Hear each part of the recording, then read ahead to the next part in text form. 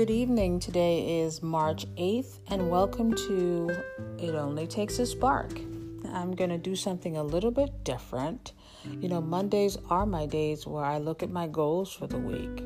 Some of the things I have planned, some things I want to do. You have these, you kind of wake up in the week, you're bright-eyed and bushy-tailed, and you have a lot of things that you want to do. And you kind of, for me, as the day got closer to the afternoon, my energy level started at level 10, super excited. And now probably it's more like 2 o'clock. It just started to wane, and I still had some meetings that I needed to attend. So I'm just lying down here in my studio. I take my studio everywhere. It's in the closet, the bathtub, the car. I always say I have a mobile studio. I've even been known to record in my son's room, anywhere I can find a spot. That's the beauty of technology. But today, I think is International Women's Day. I started to think of the woman, I think one of the women, there's so many people that I'm inspired about, but I was looking at biblical figures, as I started to think of this devotion, and I thought about Mary, and how absolutely amazing she was to have experienced a visit from the angel, that just blew her away. Absolutely blew her away. And there's always, when we read about it in the scripture, we have the idea that Mary was sitting down and just maybe weaving or doing whatever a girl would have done, maybe some sort of chores. And then the angel came to her and she just accepted it with, and she just heard it and she was frightened. If I was Mary and I'm sitting down, I just imagine myself sitting down with a broom and doing the chores, one chore, her mother probably wanted her, she was doing one chore after the next. And all of a sudden, this angel came and just blew her whole reality out. And he just told her this. He just appeared. I would have been under the table. I probably would have had that broom towards the angel to defend myself. I probably would have been doing I probably would have had a few bodily fluids going off. But Mary, after she got herself together or whatever it was, I'm just putting myself in that role, right? Because she was ordinary. She was just like you and me, right? And then he tells her this thing, this absolutely bizarre thing that's going to happen to her. And she listens to this, and of course she questions it. How could this be? I am a virgin. This cannot be. And he just tells her what's going to happen. And guess what? She listens. She listens, and she accepts. Not only does she accept, she utters, I think, some of the most powerful words that I've heard in the Gospel of Luke. Powerful. And if I were you, I'd write them down, because we need to put it on a sticky note, put it on a screensaver on our phone, and remember what this young girl, after hearing this, how this was going to change her life. She was not just going to have a little bump. She was just not going to, carry the Savior of the world in her stomach. She was going to be facing a lot of uncertainty, possibly death. Who knows what was going to happen to her during that time? And knowing, she wasn't an idiot. She had an idea of what it meant to be pregnant at that time and what it would probably mean to her. But she said yes anyway. And this is what she said. And this is what I want you to write down on a sticky note, on a pad. Take a picture of it, put it on your screensaver, because it's powerful. And in Luke it says, "Behold, I am the handmaid of the Lord. May it be done to me according to your will." All right, so if you didn't get it, I'm going to write it, say it again. Behold, I am the handmaid of the Lord. May it be done to me according to your word. What? That was a drop the mic moment. Completely surrendering to God. even when we have no idea what it will mean, what's going to be asked of us. I mean, where it will take us. You know, she said yes.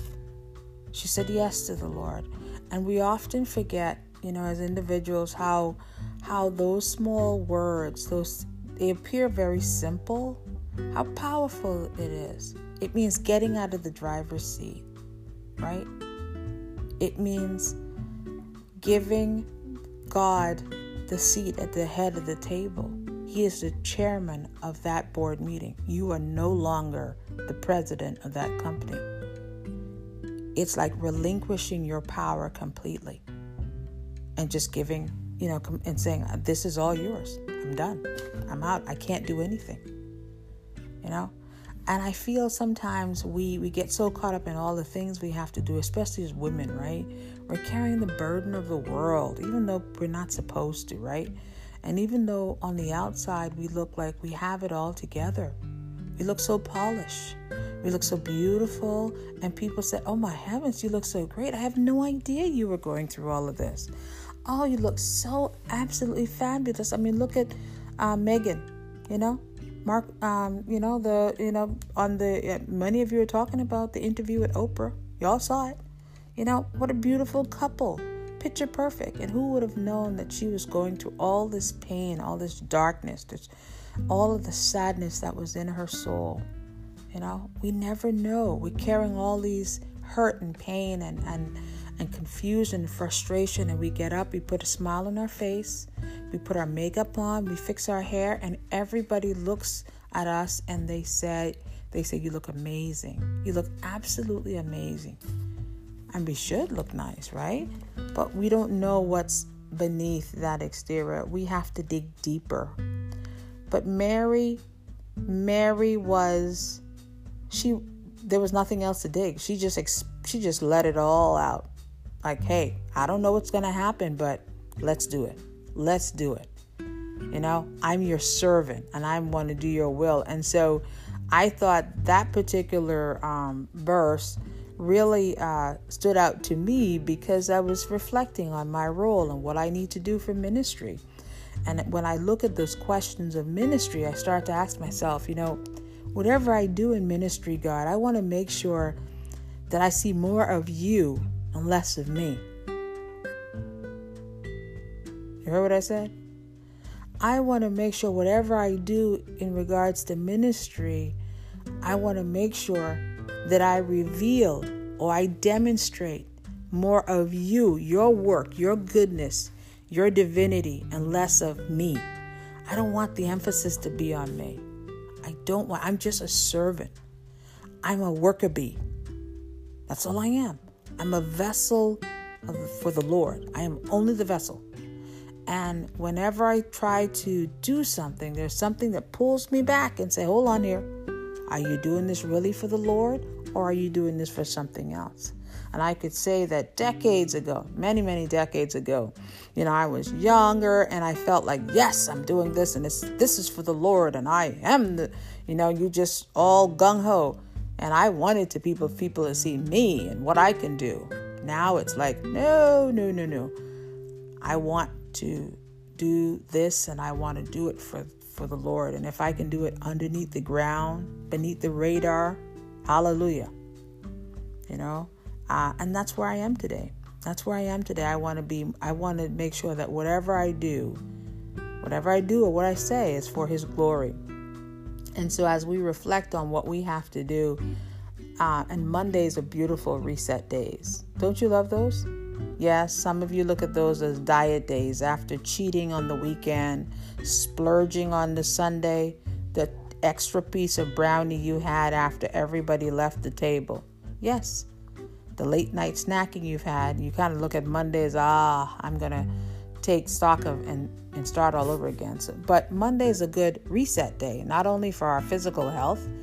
It's just kind of, I look at it as a great day for mental cleansing, to refocus our attention, and just to acknowledge what is. Just really saying, in my body right now, what am I actually feeling today? What am I feeling at this moment? Physically. Physically, I'm feeling exhaustion. I don't know where it's coming from, but I feel like some exhaustion. I also feel a sense of peace. I feel a sense of gratitude.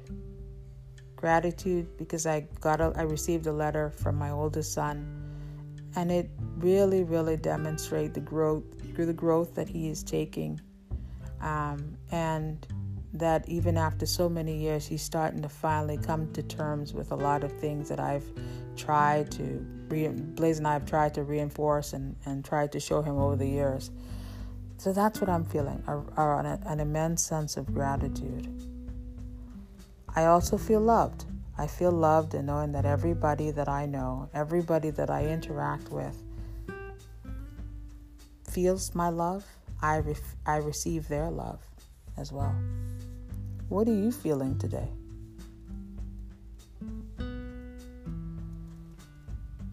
Can you kind of look at your life and say, where else can I sprinkle God in? If I feel like I'm so overwhelmed with all of my responsibilities, is there some part in the day that I can sit down and really acknowledge His presence? Can I look out in nature and see His presence?